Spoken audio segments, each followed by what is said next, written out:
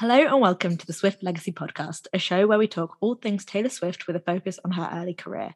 We're your hosts, Amy, Molly and Rachel, and today we're going to be talking about another of Taylor's unreleased songs, Need You Now.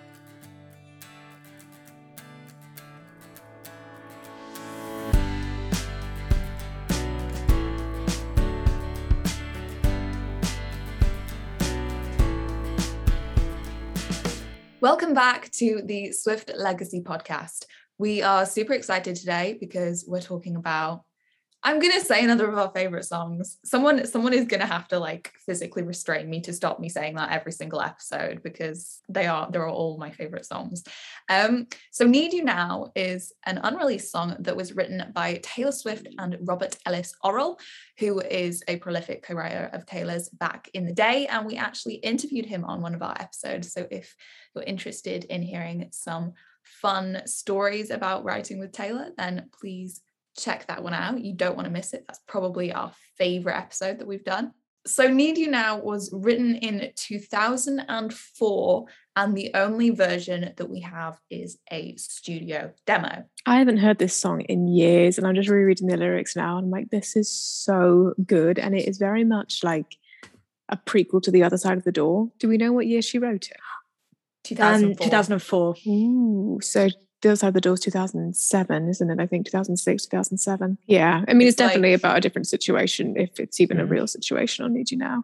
But I don't know. It kind of does. Let me get the lyric up. Then let me just think that. Then hold on. So here you are at my window. Guess nobody told you. I don't need you. Don't need you. It's like I said leave, but baby, all I want is you to stand outside my window, throwing pebbles, screaming, I'm in love with you. That's just I'm sorry, just to detour for a second. That style of writing, that was such a special time to be a fan when that sort of music was being released in Lifetime.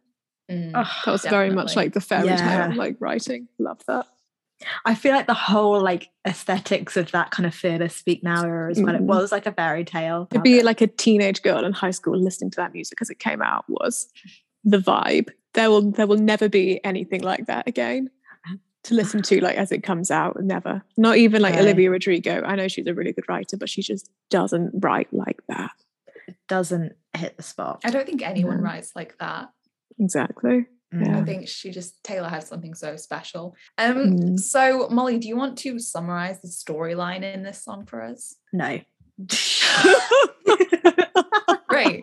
Rachel, would you like to summarize the storyline in this song for us? Yeah, I can summarize.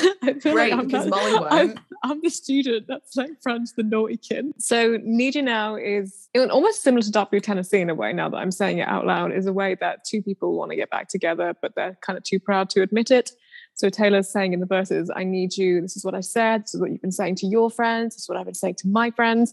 And then in the chorus, when the guy does come back to her, or the person comes back to her, she's saying, I don't need you anymore. And she's too proud to actually admit it to their face. See, I always interpreted it slightly differently. I agree with the first half, but I would say by the time we get to the chorus, I would say that this guy's waited too long.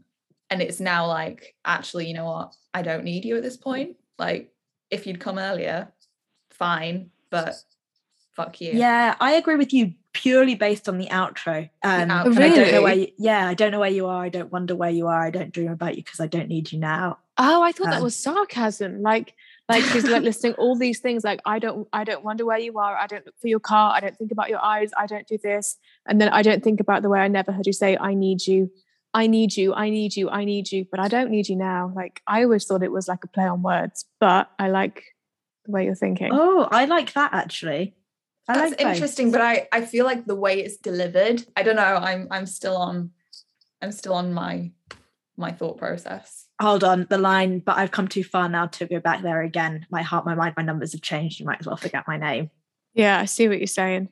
I can see it from both points of view, definitely. Yeah. I think it can be interpreted both ways. It's interesting that it kind of has that duality of potential meanings. I feel this could have good duet potential, a bit like that. Yes.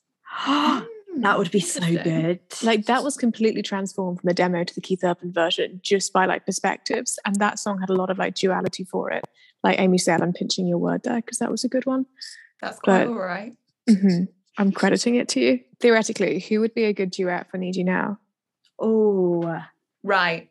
I am going with something because it makes sense in my mind. Okay. So obviously Lady Antebellum released a song called Need You Now in 2009. So this was way after Taylor wrote this song. But that song blew up. It's massive. If you don't think you've heard it, you probably have heard it, because whether you're into country music or not, it's a massive song. So if we had to say a duet for Taylor's version of Need You Now, I would go Charles Kelly. I knew as soon as you said that, I was like, it's Charles. Yeah, 100%. Yeah, I see that. I would love that. I mean, I think their voices would work. Yeah. I went to college with a guy who looked just like him. It was scary. And I remember like showed it to him once and he was like, I've literally never heard of that band ever. I was just going to say like Kip Moore off the top of my head, because I think their voices would really complement each other. But I really like your idea a lot more than mine. I can see your idea. I don't know. I think is his voice a bit too low? Maybe. He's got such a nice gravelly voice. I think she'd have to switch up her country singing voice to something a bit more like Miranda Lamberty. Yeah. But I'd be all on board for a bit of that from Taylor. I would. Miranda Lambert vibes. Mm-hmm. Well, she likes Miranda. You know, they've always supported each other. Do you remember when Red came out, Miranda like put that tweet out that's like, I've been on this horrible flight all night and the only thing that's been great has been listening to Red by Taylor Swift back to back to back. Amazing album. And she brought her out on the 1989 world tour. They did Little Red Wagon. Do you remember? So good. Oh my God. An iconic duo. I wish we had more of them together, honestly. Yeah, I agree. I'm just going to go through some other people. Who do you think, Molly, would be a good one? I have no thoughts. My mind is blank. I'm not as you well have no versed thoughts ever. Yeah, never. No, I'm not as well versed in male country artists as you guys are. Amy, hear me out. Billy Currington. Maybe? I think his voice would go with Taylor on something really well. Like he think like Hey Girl, that he does, like Hey Girl, what's your name, girl? That one. He's got a really nice smooth voice, and I feel like hers would go really, really well with that. Okay, I have an idea I know you're gonna like. Okay. Hunter Hayes. Yeah, I did think about that, but I just thought like he's not got that. I don't know who else. Maybe Brett Young. Yeah, or like the Brett Eldridge, Brett Young, Billy Currington, all the B-boys in the country music. Do you know what I mean? They've all kind of got that same kind of like boyfriend country music that they go for. And it's actually like cheesy but good. Yeah. Old Dominion. Eric Church. I feel, no, because like think of Springsteen by Eric Church. Classic. Classic. Yeah. I feel like Taylor and Eric could be at the level, probably not Need You Now, but like more a ballad together. I think they'd work well together. Oh, I've had a good idea actually. In the same sort of vein that like Charles from Lady A was connected. Okay. How cool would it be if Taylor did like a duet on one of her old country demos with Jack Ingram? I was kind of thinking that too. That would be really cool.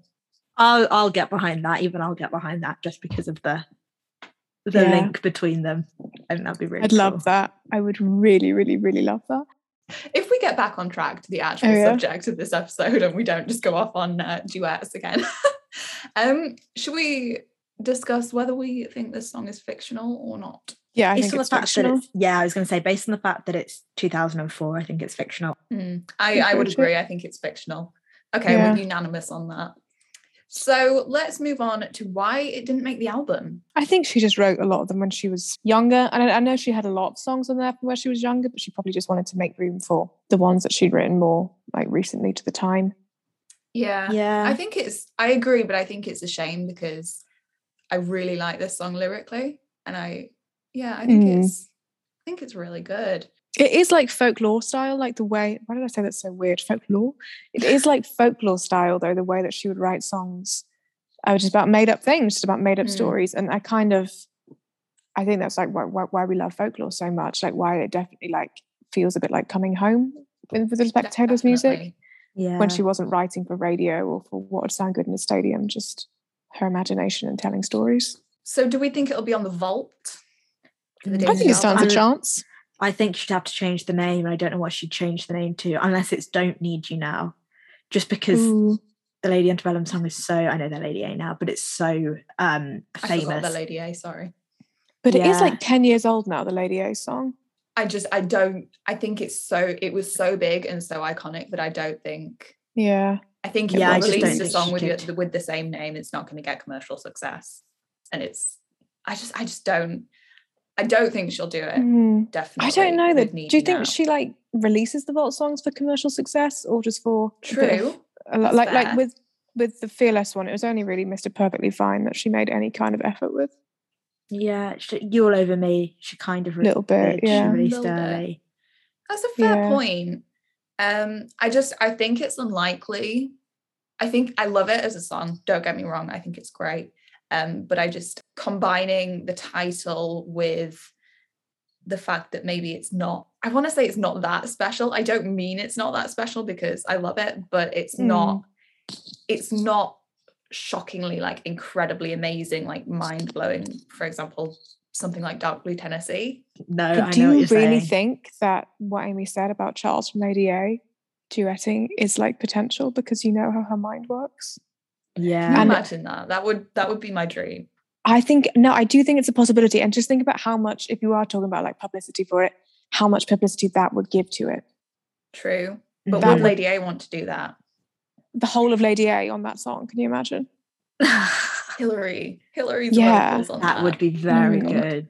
I think she that should would give be, it to them. I think that's a really good them idea. singing that song. We should be giving Actually, ideas so to could Taylor's I. team. Honestly, We we should design merch. We should be doing all the PR moves and picking track lists. I said what I said.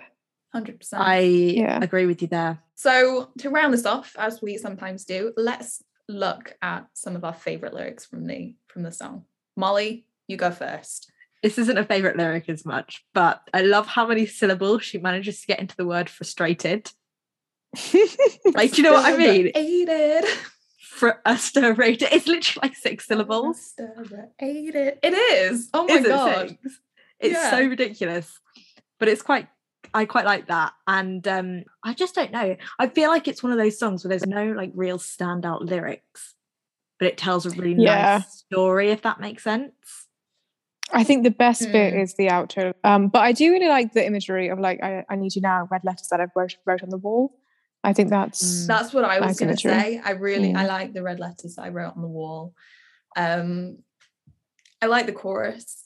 I like while we were walking down a one-way street. Yeah, because that's like, is it metaphorical or physical or a bit of both? I like that. Yeah. Words I said drowned out by the rain. And waiting there for you, but you never came. Yeah. That was the title of one of my playlists once. Went through a phase where I'd make playlists and like the titles would be lyrics. That's the kind of thing I did. Yeah. And then memories like photographs from This Is Really Happening. Oh, such an underrated one. Oh, so do you know what else is underrated? Rain Song. I don't know why, but Rain that kind Song of is slaps, so underrated. And it's like, I love that. Yeah, it's kind of overlooked because it's just a demo and it's a bit of a weird title, but it's like, it hits the mark sometimes. That one does. I like that. Yeah.